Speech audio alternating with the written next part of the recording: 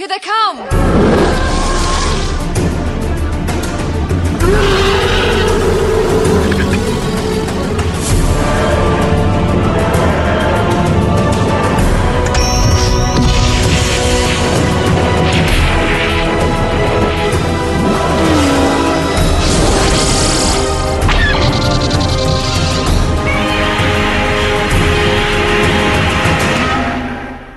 Hello and welcome to episode 61 of Effectively Speaking, the podcast that takes a look at some of the special effects sequences of film and television, be they classic, average or duff.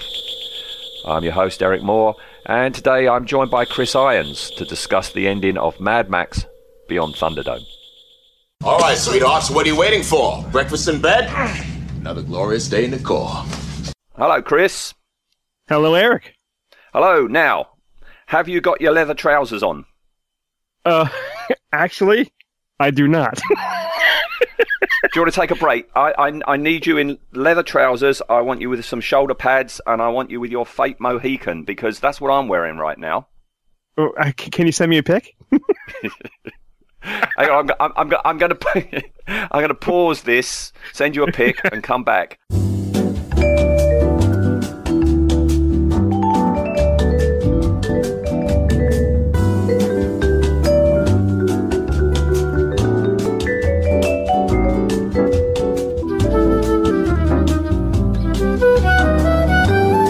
And we're back. Chris is now all clobbered out, aren't you, Chris? I'm all decked out, and I'm wearing everything. It's hot, but I'm wearing it all.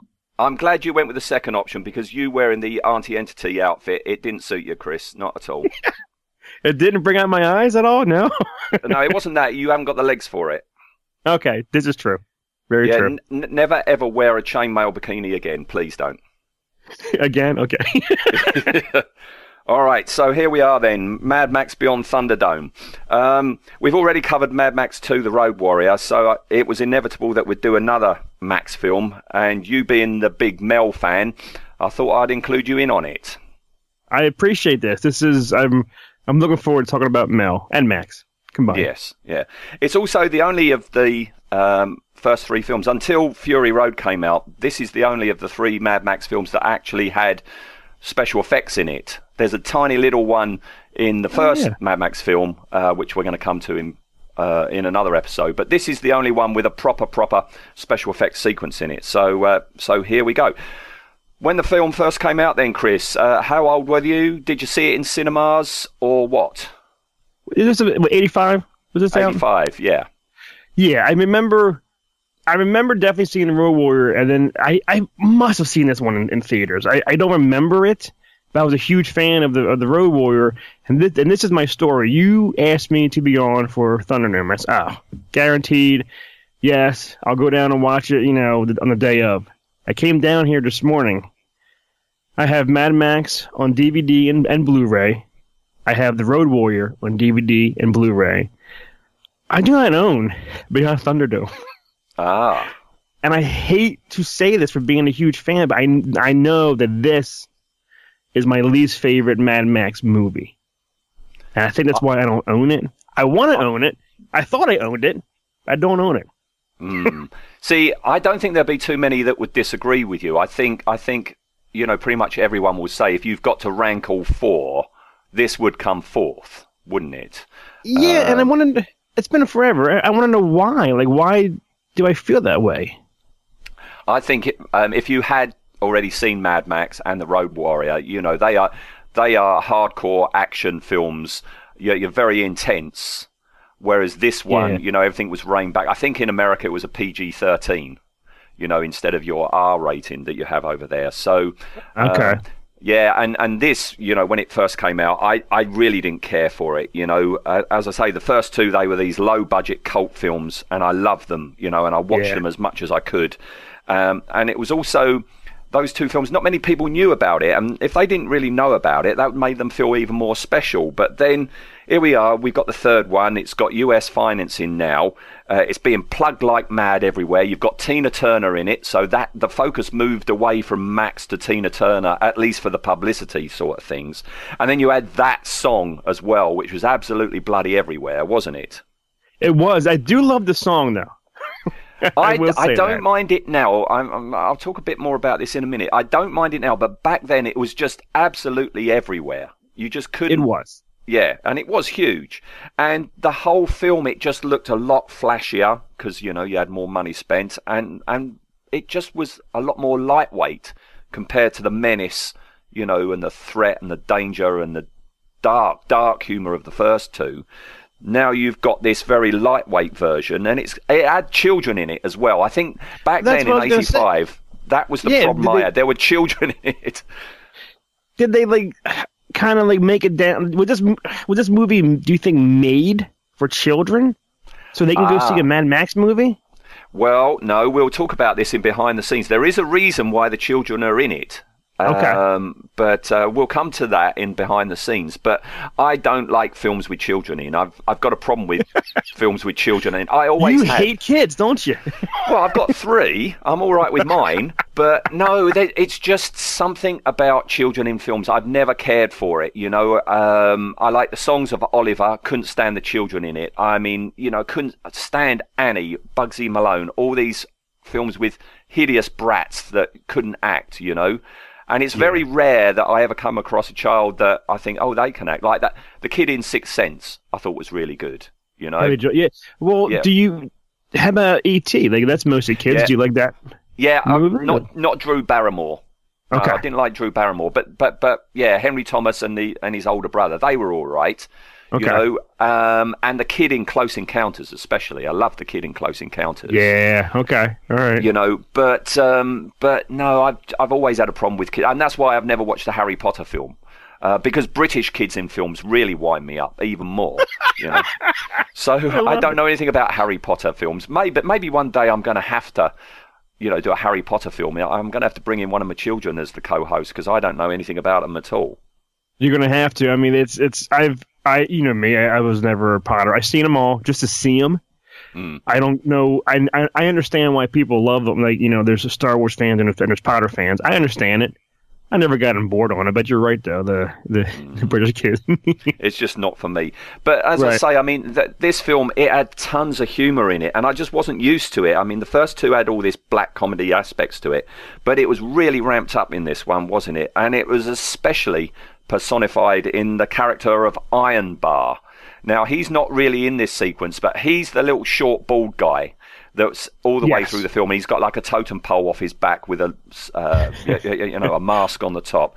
And he was like a living Looney Tunes character. He was like Wile E. Coyote, He was always stacking it. You think he's dead, and then he would come back again, Yes. And he never, ever dies, He even does a character. Yeah, I mean, this sequence we're going to talk about, I've watched just before it. I watched the climax of the chase when they escape from Bartertown. And just before he shoots Pig Killer, the guy driving the truck that's on the railway tracks, he gives a cackle, and I swear that's Yosemite Sam cackling. I swear it, Did he hold up a sign and says, yipes, or help me, or something?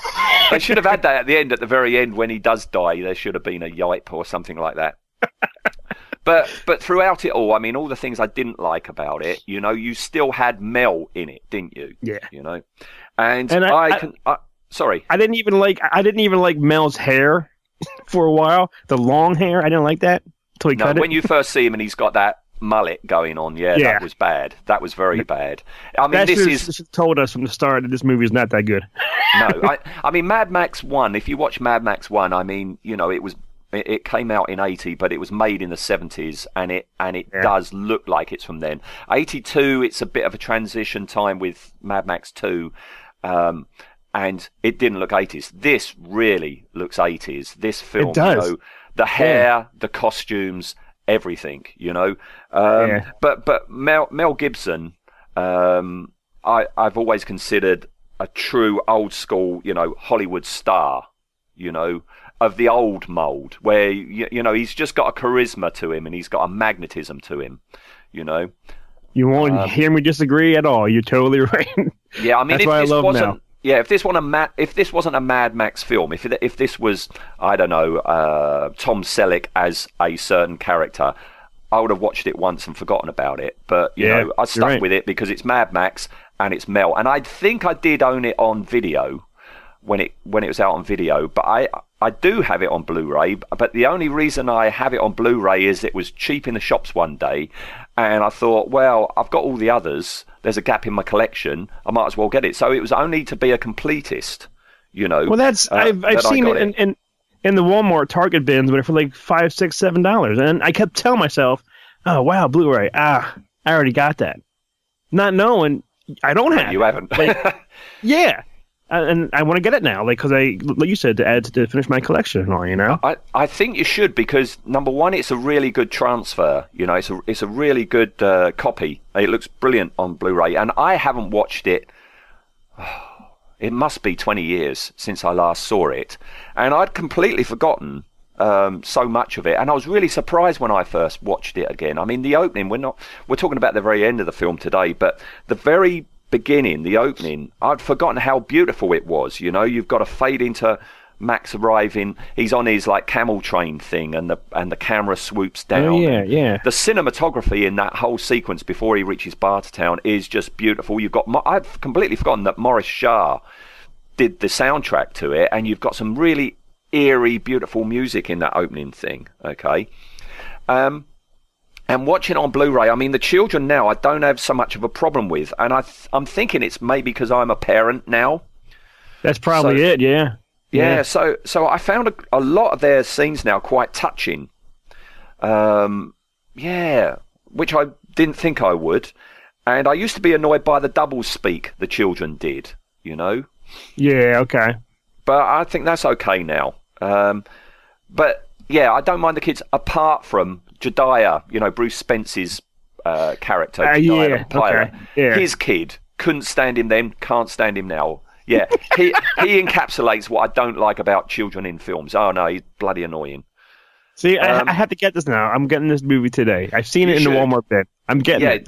Do it. But something I still don't like that I didn't like then, we were saying earlier, are the outfits. Auntie Entity's cronies, all their outfits.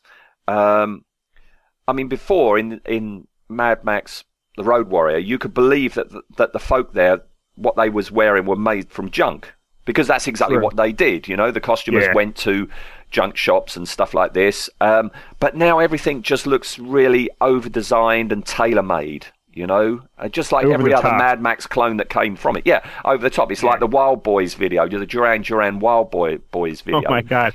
Yeah.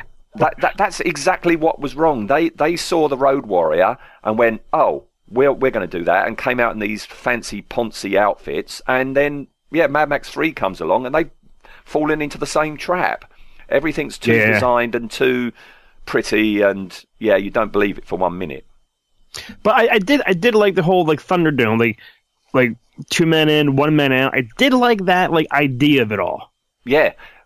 Go out and buy it, Chris, and watch it, because I think you'll be surprised. I wish, it's been forever, and I'm mad. I said I must have this, and I looked at him, I'm like, shit, I don't have this. Yeah, you should. I mean, Master Blaster, I really like Master Blaster now. You know, I like the fight that he has, you know, in the actual Thunderdome, the fight, you know, with the chainsaw and the big mallet and all like this. It's all really good stuff. Yeah, go out and get it, Chris. Okay, I will. All right. Okay, right. Let's get on with the clip then, shall we? Okay.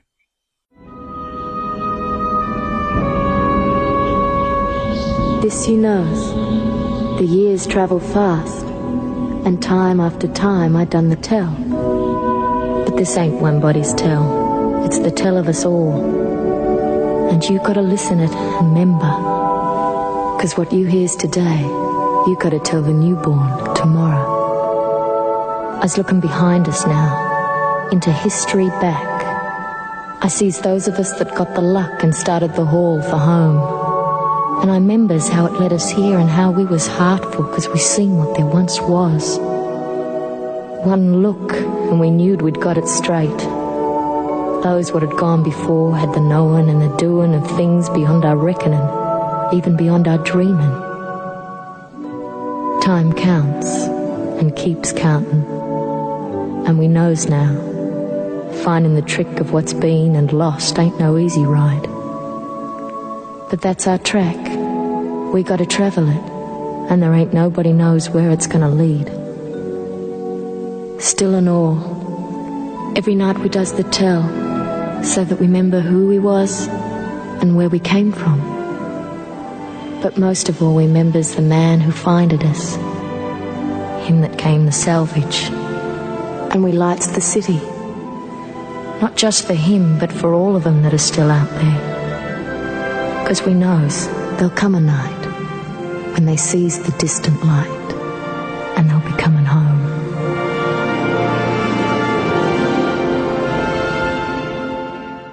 Just before our sequence, we've had the wrap-up of that chase scene with Jediah's dinky little plane not having enough runway between them and the pursuing cars to take off. They've stopped at that cliff or something, haven't they? Yes. Is that a real plane? I was going to say about this. I might as well say it now. Okay. In behind the scenes, but excuse me. Hang on, I've got to find it. Where's my? Oh yeah. It is an actual plane. Okay, it looks made up. It looks too ridiculous to actually fly, doesn't it? It does. It looks like it's never going to take off the ground. Yeah, it's like the flying wing in Raiders of the Lost Ark. You look at that and it's like, no, that can't fly. But it is. It's a real plane. It's called a Transavia Agricultural Survey Craft, and it's unique to Australia. I guess that's why we haven't seen it anywhere else. All right. Yeah, but it's a dinky little thing, isn't it? It is, and how can it carry? It looks like it's not going to carry people up in the sky. You know what I mean? It looks like it's going to fall apart. Yeah. I think that's artistic license. I think maybe it can take one person, maybe two, but not all those kids. No way. No. All right. So Max says he's going to make enough runway by driving his vehicle head on into Auntie's army, which is chasing them down, doesn't he? Yes. Which with Mel behind the wheel, for me, just gives me goosebumps. Yeah, ever since the first one, there's something about that guy. When he's sat behind the wheel, he just looks even more heroic, doesn't he? He just looks pissed and just awesome and just amazing. Because he never smiles, you know. No. He very rarely even opens his mouth. All his acting is done, you know, just with his face, with his mouth shut. And there's a brilliant shot of that when he says, you know, I'm going to make room, and, you know, the plane starts going off. He overtakes and he comes alongside and he looks across, and they're all standing at the hatch, aren't they, looking across at him? And that look he gives them before then turning back and then accelerating off, it's like, oh, I want to be like that. Why can't I look like that when I'm behind the wheel of my car? Nobody sees me looking like that when I'm at the traffic lights or whatever. But that's what makes Mel. Like he acts through his face through lots of his movies, and he's great at it, and you believe what he says he's going to do, he's going to do. Yeah. And he does do it. He accelerates off ahead of the plane. And then here comes Iron Bar, overtakes all the other cars, and he goes out in front. You know, he's potentially died, about 20 times before now, and now he's going to go head on with Max, doesn't he, in a game of chicken. Yes. Don't mess with Max. Don't mess with Max, because at the very last instant, Max jumps out of his car. Did you notice the continuity error in this? I did not. Yeah. When he goes to jump out of his car, because, you know, of course, this is filmed in Australia, and Australia is like here in England, you know, that the steering wheel is on the right-hand side of the car. So he goes to jump out the right-hand door, but when it then cuts to him leaping from the car, he's actually jumping out the left-hand side. Oh, see that? Yeah. But stuff that no one sees, you know? Yeah, but there are apologists who say, oh, there's a cut bit where he actually climbed over the roof, and then jumped off. But it's like, no. No, it would be easier just to open the door and jump. Why are you going to open the door and climb over the roof and then jump? There you go. But, it jumps the way he does, and we've got these fantastic multiple crashes. I mean, this is what the Mad Max films are just, you know, famous for, is the stunt work and the practical effects, especially when you're crashing up all these vehicles. And the camera flies over it, doesn't it? As they are actually tumbling over each other. They've timed that just right. I don't know how many takes they had to do this, but the timing of that camera pass over these crashing vehicles is absolutely perfect. Yeah. And that's what even made this Mad Max Fury Road good. Is you're right. Is the cars. Like there's no CGI. It's all real cars crashing, driving, and blowing up. That's what makes Mad Max films great. That's why I've got a lot of time for Fury Road, because a lot of films, you know, they go all CGI, and you sit there and you go, yeah, this is entertaining, but it's not real. But when you know that in Fury Road, they were doing it for real. There was CGI, you know, to take wires out or whatever, or the odd body. But by and large, George Miller, you know, he likes his destruction real, doesn't he? Yeah, and I think it was you, when this movie was coming out, that there was rumors of Mel was the bad guy or somebody in the movie, like, as a cameo. Yeah, that turned out just to be a rumor. That he was there all swathed and you couldn't really see him, but he was there on set. But no, that turned out to be that was just you know, wishful thinking from all the Mad Max fans. Yes, for all of us, yes. Yeah. All right, so with that crash, you know, everything's crashed and everything. Our sequence is just about to start, but just before it starts, Max, he's down on the ground. Auntie comes up with her cronies, and they all get out and surround him. And even then, when he's laying on the floor and he's all beat up and that, he's still looking all macho and defiant, isn't he? And cool. Yeah. That's the word for him. He's just cool, you know? He is cool. Say what you want. Max and Mel, it's just cool for me. Yeah, and, you know, Auntie Entity's there. She's like, Raggedy Man, what a pair we make. And, you know, as far as he knows, he's just going to be, you know, have a shotgun up to his head, and that's the end of it. But he's still there, you know. But no, she leaves him, and off she goes, and she leaves him to walk away. And that's where our sequence starts, because as I love the way he just, like, looks around, you know. Yeah. He's in all this carnage. He can barely stand up, and he just looks around like, that just happened, kind of thing, you know? Yeah. But this is where our sequence starts. You've got the plane flying away, and you've got a few cuts of it flying distance. You know, the music's playing, and it reaches the edge of a huge orange cloud. Yes. Which I always thought was a special effect, but it's not. We'll be talking about that in a minute. But seeing it now for today, I think when I got this on Blu-ray, it was before Fury Road came out. But when you look at that orange cloud now, and it's like half of the screen is filled up with this orange cloud, it reminds me an awful lot of that big cloud that was in Fury Road, you know, that they're driving towards. You've got all the lightning going off inside, and there's like tumbling. Yeah. And I don't know if that's like, you know, a callback, a nod to this. Maybe. Yeah. But yeah, it looks an awful lot like that one. I actually thought it was a sandstorm kind of forming or brewing cloud. You know what I mean? I'll say it now. It is a sandstorm. It's a real sandstorm. And the camera plane flew into it for some of the shots. Okay. Wow. That's cool. But the storm, you know, it actually hit the crew in the desert. Okay, they had to, like, you know, hide in the cars and wait for it to pass. That was a real sandstorm. And the plane, the Australian guys, you know, knowing no fear. Oh, here comes a sandstorm. Let's film it. That's why that's in the film. They decided to fly through a sandstorm, or at least the very edge of it. And yeah, everybody down on the ground got hit by it, and you had to just take cover wherever you could. Is that all you do during a sandstorm? Just hide and wait till it's over? Yeah. You can't do anything. You know, your plane will fall out of the sky, your car will clog up, you can't do a darn thing. And they're incredibly destructive. You know, if they're picking up little stones and pebbles and stuff like that, you know, you're going to be ripped to pieces. So, yeah, that wasn't an orange cloud that I've always thought it was. It actually was a sandstorm. Oh, wow. Like, wasn't there a sandstorm in one of the Mission Impossible movies, like the Ghost Protocol or something? Wasn't there one where Tom Cruise I'm not a big fan of the Mission Impossibles. I've only seen the first two. Okay, all right. And I don't remember much of either of them. So, all right. So we get melancholic music from Maurice Jarre there, as we see the point of view of the plane, and we start to see cliffs emerging out of the clouds, and it's like, oh, there's cliffs, and then you see part of a ruined bridge, don't you? Yes. And you go, oh, there's a ruined bridge.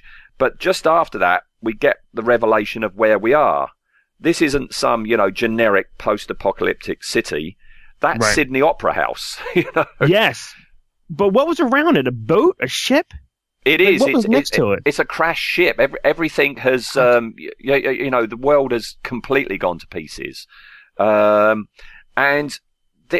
where we see the ruined and the way the music is going, I was reminded an awful lot of the end of Planet of the Apes, where, Charlton Heston goes round that headland of the beach, and just there, stuck in the sand, is, the head and arm of the Statue of Liberty.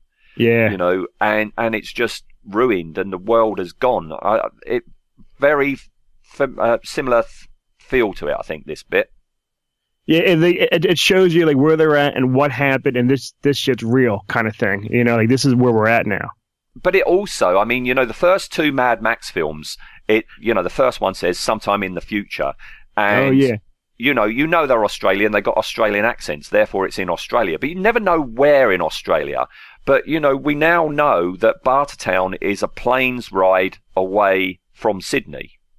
Yeah, a small right. Plane's ride away from Sydney, and therefore, if you extrapolate back from that, Max has been travelling for some time since the end of Mad Max 2 with his camels tied to the front of his truck. Somewhere back from that is the oil refinery from Mad Max 2, and then somewhere back from that is, the town, the city of the first Mad Max. So everything's not that far, really, from Sydney in Australia. That's pretty cool how it connects to one another. Like, yeah, you're right. It's like you think it could be, years and years past, but it's not really that long. No. It's right down the street. You make a right-hand turn. They didn't have to do it. You didn't have to have Sydney Opera House. That could have been any city. You could have just had a ruined city, and that would have worked absolutely fine. But I think it's important to put that in because it shows the audience that everything's gone.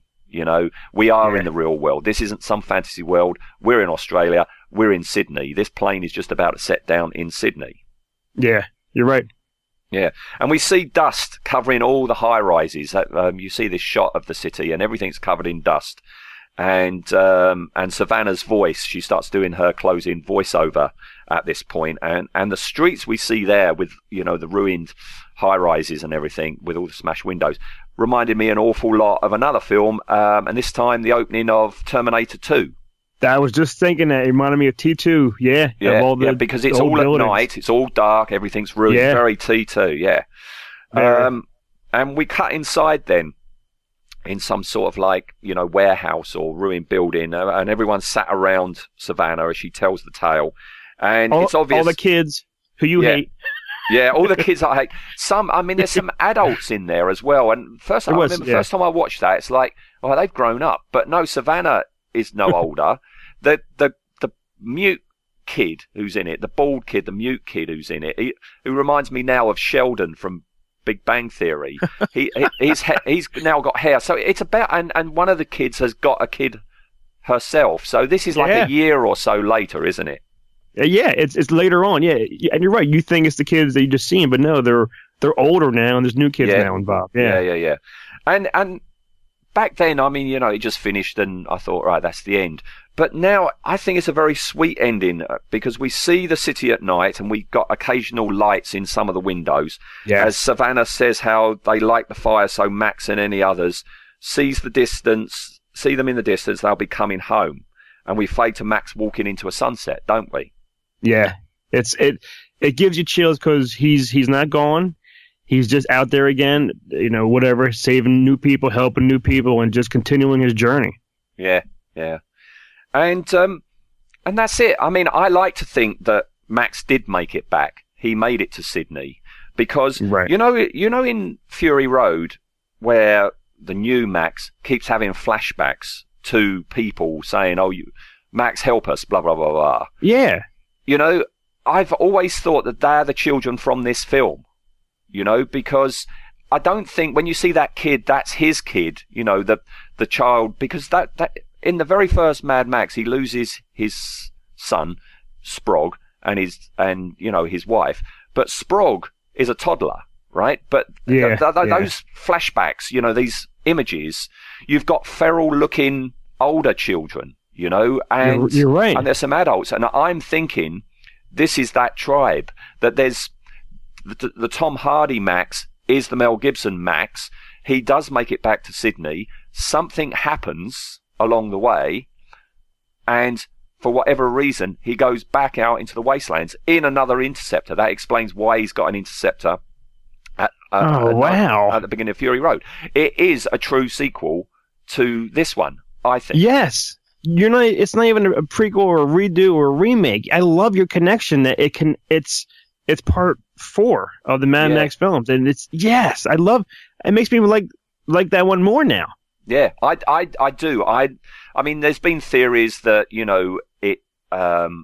it's this Max is actually the feral kid, from the end of I heard Warrior that too, and all these theories. But to me, the amount of flashbacks that you see in Fury Road, there are so many of there, and more than one person. I think it's members of this tribe, and something happened once he returned, which made him then go back out into the wasteland. I don't know if the scum come in and they, and they occupy the city and everyone has to get out, and for some reason he had to abandon them, and that's why he feels guilty. This is why he keeps getting the flashbacks. But yeah, I like to see it as a complete sequel to this one. I remember when I saw Fury Road that I was hoping that Tom Hardy's character would have had that little tiny music box. Yeah. Like brought it out to tell the audience this is the feral kid from Road Warrior. Yeah.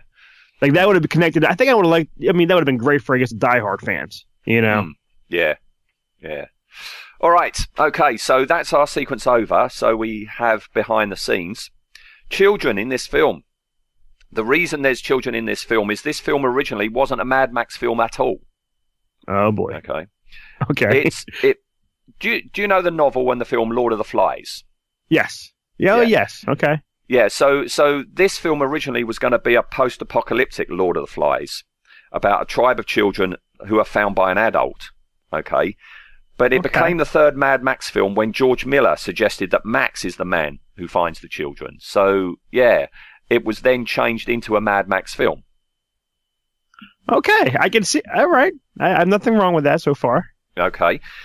So that was the idea, but he lost interest in making this film after his friend and the producer of the first 2 films, Byron Kennedy, was killed in a helicopter crash. That's why, just as it fades out at this film, it says for Byron at the end. Yeah.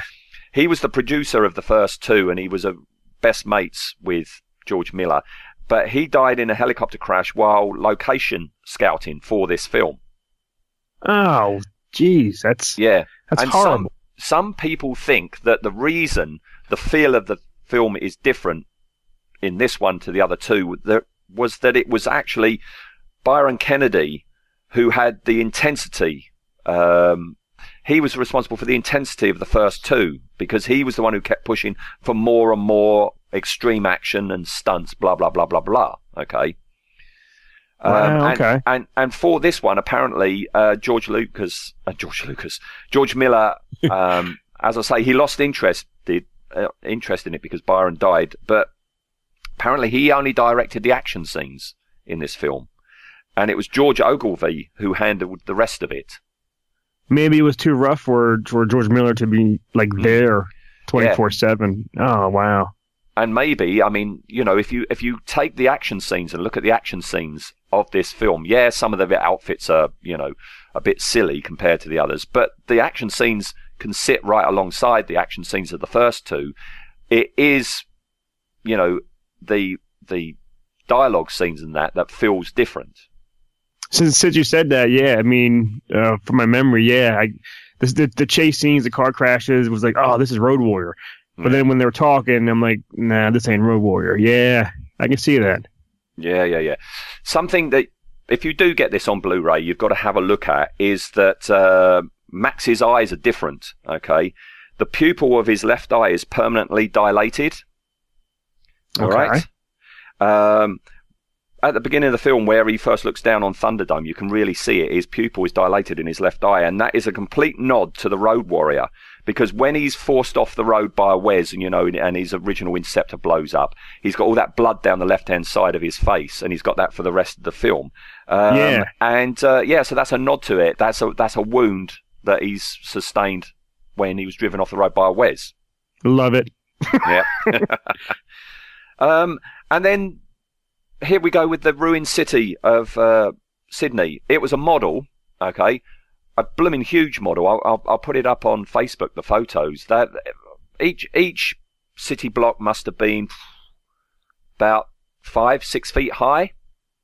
Wow. Okay. Yeah, and it was built. It was so big you couldn't build it in a regular, special effects workshop. It had to be built in a warehouse in Alexandria, which is a suburb of Sydney. And then I never knew this, they took it to a peninsula just outside Sydney called the North Head Peninsula, which overlooked Sydney Harbour. So they actually filmed the ruined Sydney Harbour at Sydney Harbour. so the sky of the model that's creepy is a little bit. Yeah, there's a photo, again, I'll put it up on Facebook, where you've got the model. It doesn't look like it does in the film because it's shot in daylight, and over the top you can see the sea of Sydney Harbour, because they actually took it to Sydney Harbour to film it. So you look to the left, and there's, Sydney Harbour all looking nice. You look to the right, it's like, oh shit.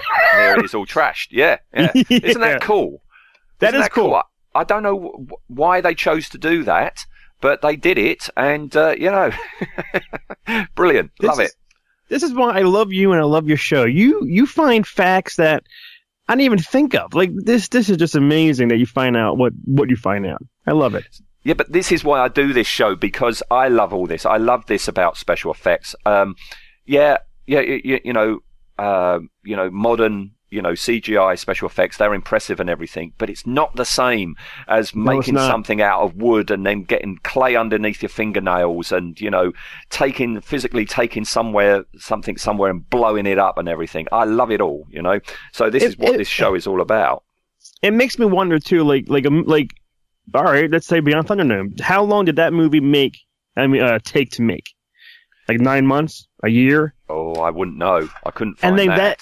And they got to build everything and make everything. And then let's say Fury, well, I guess, like Avengers, I don't know. How long does that kind of movie make when it's all CGI'd and all fake? Yeah. You know what I mean? I would think the ones that you got to make your own stuff and cars and props and sets would take a lot longer than what today's time does, you know? Oh, yeah. We had this in, the Star Wars films that, that they would film the footage, but the film didn't come out straight away, because then you had like a year of post-production of doing all the miniature work and everything, Yeah. That's why there was this big gap between the films. But, physical effects like this, practical effects like this, I'll take them over CGI every time. The downside to it is, in this case, with this city, is it was so darn big, there was nowhere to put it once they had finished with it. So it was all destroyed. It was all broken up. That's the worst, when you hear they tear stuff apart. Yeah, it would be nice if, George Miller kept a building, or maybe the Sydney Opera House, and it's in his back garden, it's a bird table or something like that. That would be nice. That would have been great, yes. Yeah. Or give you or mail you a piece and mail me a piece, something, We had this conversation when we were talking about Hoth, weren't we? The Hoth sequence, about how they made the Millennium Falcon and then just broke it up and threw it away. Yeah, just send me a nut and bolt off of the Millennium Falcon. I'll be happy with that. Something, yes, you're right. Yes, all right. Well, that's it. That's behind the scenes done. So, as you know, we then go on to a rating, and the rating is just for the sequence. It's not for the entire film, which is just as well, because you haven't seen the whole film. I know, it's been forever, but the scene that I saw, and the plane, and that sandstorm, and the buildings, I really liked it, and the little tiny lights when they were lighting up, I really enjoyed it, and I think I'm too hard on myself on the ratings. I always give me either too high or too low. For me, I'm giving it an 8.75. You like doing this to me, don't you?